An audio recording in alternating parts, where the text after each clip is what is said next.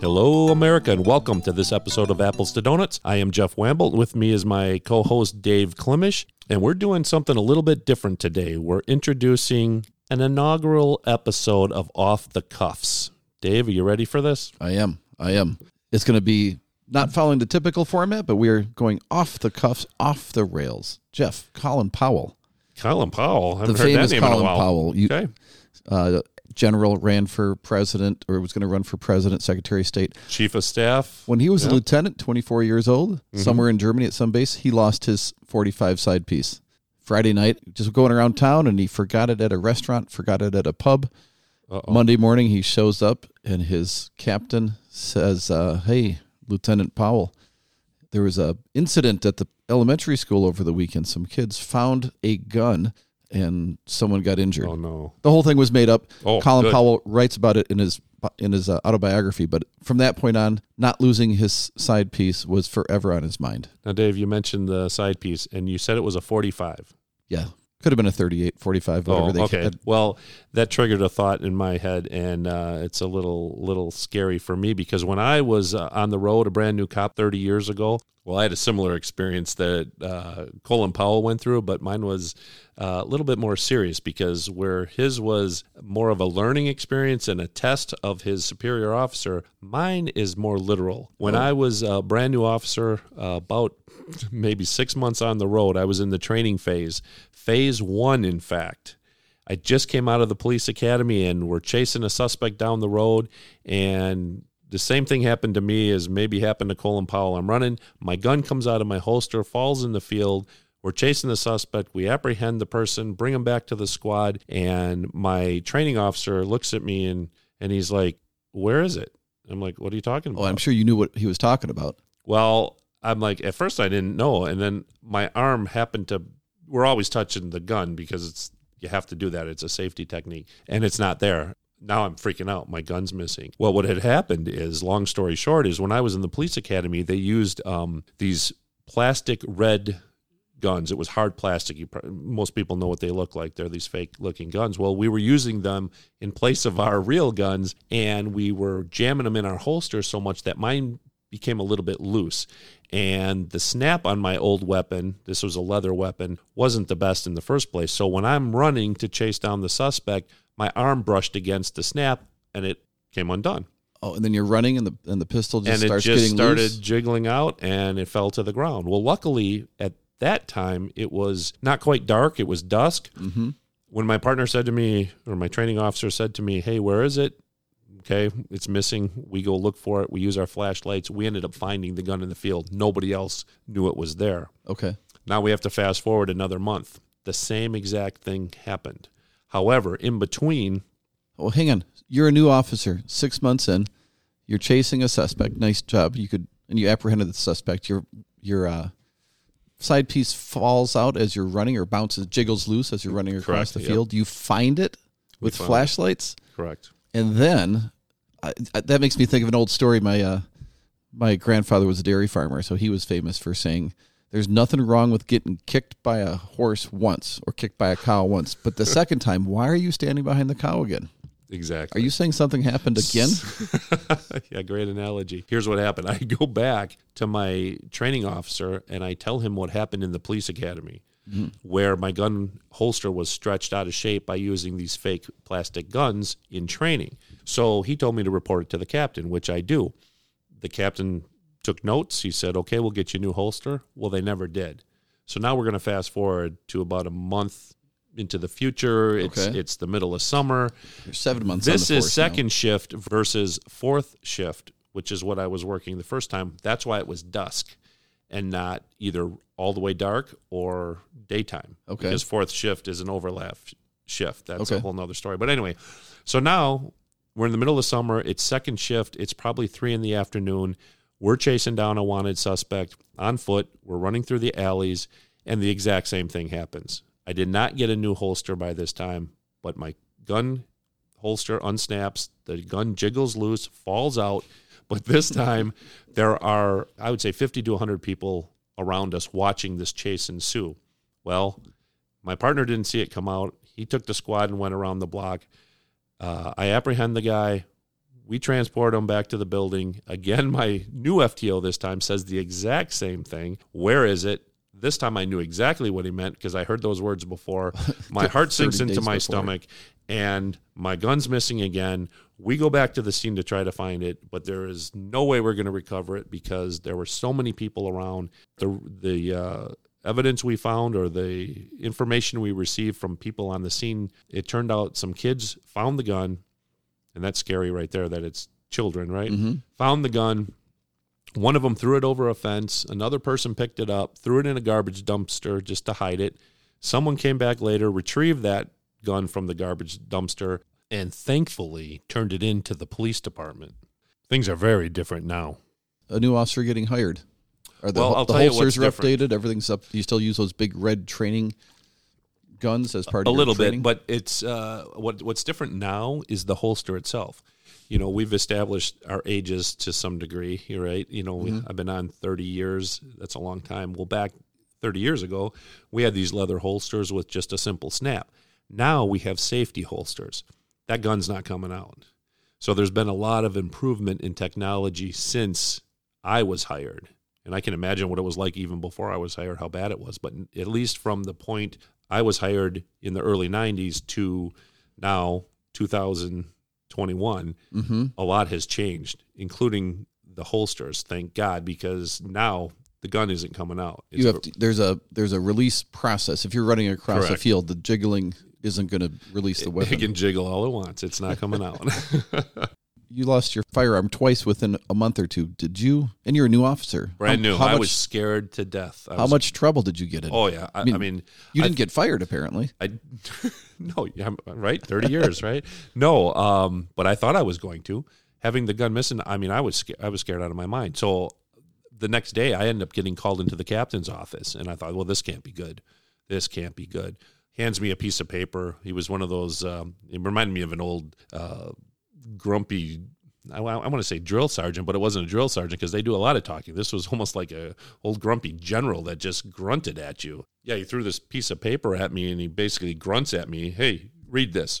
So I start reading the paper, and it basically exonerated me of all wrongdoing as it related to this incident, which I was thankful for because I truly, to this day, I'll go to my grave saying this wasn't my fault because of the way that holster was stretched out and how poorly constructed that holster may have been. So I was thankful that they could see that as well, and I ended up getting exonerated, and I was able to go carry out, the rest of my duties. And you were trained to do a job in a certain way by people that were senior to you. They developed the system. You did your job well, and through that, something happened. So, yeah, you're exonerated. Right. So I was very thankful of that. So we have a family friend back in everybody's family has several hometowns, but there's a family friend that I met. When I met him, he was 85, 90 years old, but he served in the battle for Iwo Jima back in 45. Wow. And he did his job well. He survived the 30 days or however long the battle was. And while he's waiting, killing time it takes a week or two at the end, he's just killing time. And he puts his hand on the barrel of his rifle, just sitting there waiting. And somehow the rifle discharged and shot into his hand. Wait a minute. So he's just resting his hand on the rifle, and somehow the rifle discharged. Somehow. Yeah. So in my world, that means somehow his finger hit the trigger. It might have. It's humid. Maybe there was a wave. I don't know. But when I met him, it must have been a shotgun of some sort, because when I met him, he had 20, 30, 40 pellets still inside his left hand. You could feel them inside his hand. So I knew him. He was older. He was 85 or so, but he just had pellets in his hand left over from this random accident. Wow. Why weren't they removed? It's 1945, and he had to get back to the dairy farm. He worked with my grandfather. So he was trained. He did his job well, and then just randomly, as he's waiting for something because there's nothing to do, catches a whole bunch of pellets in his left hand. Holy cow. Wow. So did he still have use of the hand? Yeah, he could still move up, maybe milk cows with his right hand. I was going to say, could he still milk cows? I bet those... Can you imagine milking the cows with... That's incredible, Dave. Did he have a nickname by any chance?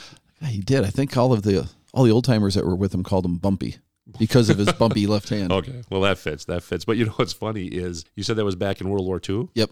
Okay, what bringing us closer again? Maybe 20 years ago, I was at a seminar once and sharing some war stories with a fellow officer from a different county, and he was telling me that one time he was driving his squad around. It was late at night, maybe 3 a.m, bored out of his mind, not much going on in his little neck of the world, and he is just resting his hand on his shotgun in his squad. They were, at that time, located to the right of the driver. And similar to your Bumpy friend, Uncle Bumpy. He's out of habit. He's pulling the trigger of this shotgun. Normally, a round is not loaded in the shotgun. A shell's not loaded in the barrel. But for some reason, this one particular night, as he's doing that, he pulls the trigger and he blows a hole in the floor of the squad. Really? Yeah. Just driving down just Central driving Avenue? down the road, and he's pulling this trigger out of habit. I don't know why you would do that, but he did it. And I don't remember, it was a long time ago. I don't remember if he got in any trouble. He probably did. But he was at the seminar, so he was able to share the story with me. Probably didn't he was exonerated as well. Yeah, but Somehow. I don't know. Yeah, that one I don't know. There I was don't know how you get out of that. There was an old John Wayne clip I remember, or Clint Eastwood, something like that. Mm-hmm. And it was a big old pistol, I think, but they were spinning it on their hand. In the movie, they were spinning it and accidentally discharged it, but the round bounced around and it knocked the gun out of the bad guy's hand, and everybody, the Lone Ranger maybe.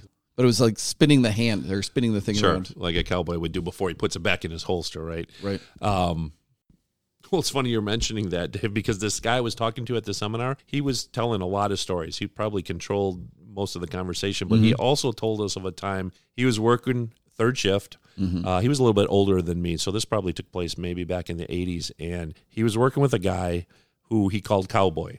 Mm-hmm. For this, basically the same reason as you just described. They were in the locker room changing after their shift, and the officer that he called Cowboy came down, started taking his uniform off, and he, again, had a habit of spinning his gun, similar to you, the way you described it. Not in the movie. He would take his magazine out, and in fact, back then it could have been a 6-shooter. A revolver, because that's what they use a lot in the 80s and before. Well, anyway, I'm not sure of the type of the gun, but he spins it like a cowboy, but there was a round in the chamber.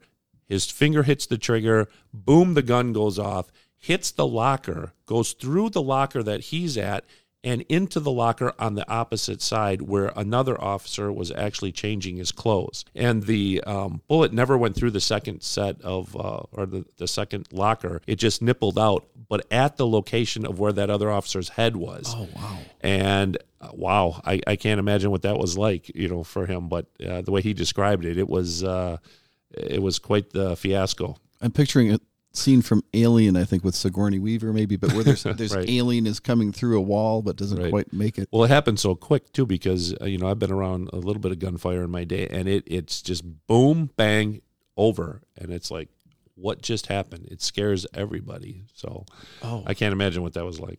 The Gulf War back in early 90s, I had a family member that was serving as a nurse on a ship over there, and there weren't as many casualties as the Pentagon had been expecting. There was some, but the one woman I know that was serving as a nurse in the Navy, the only bullet wound that she cared for was a U.S. Marine. Similar, they were killing time. They were waiting for orders and just had a week, 7 days to sit around on the ship. So they're playing cards, I think, and the one guy, the cowboy, pulls out his pistol and is spinning it around onto the hand, just the same as you. Jeez. I wonder how often this must happens happen everywhere. It must happen a lot. The round discharges bounce around on the metal walls from the ship, hits this other Marine in the calf, ends up in the OR and recovery and all that. So the only bullet wound that this family member I know, the only bullet wound that she cared for in a combat zone was from the discharged Cowboy 45 round. We call that friendly fire, right? That is, yeah, In a friendly way. fire. Yeah. Wow. This is very interesting. A lot of mishaps, people maybe killing too much time or having too much time on their hands, or thinking, maybe it's more like bad habits. People think they get away with something for so long, and then when they do it the one time, there's something that changed just a little bit, and it causes a mishap or close to a tragedy. Yeah. In your case, where that person could have died, or the story that that officer told about the bullet going through the locker. Oh, yeah. Yep. Lucky it didn't go through, and if it would have hit the other officer in the head, chances are he'd be dead right now. So, of course, here I am trying to look for a theme. Maybe the theme, when it's time to work and hard and focus at work, you're able to do everything that you want. It's dangerous when the stress goes away, when you're just waiting, when Uncle Bumpy is just waiting on a beach in Iwo Jima, when you're just playing cards on a warship and you pull out your pistol. And it's basically letting your guard down. Right. You know, you're like, if you're in a war zone or you're at work and you're focusing, you do everything right. But then all of a sudden you got a little leisure time and you start goofing around, and next thing you know, there's a mishap and somebody gets hurt. Yeah. Well, Dave, that was a quick 15 minutes.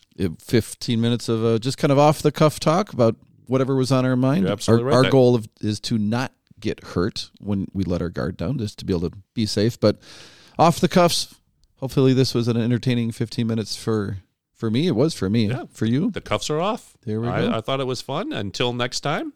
We'll see you next time on Apples to Donuts.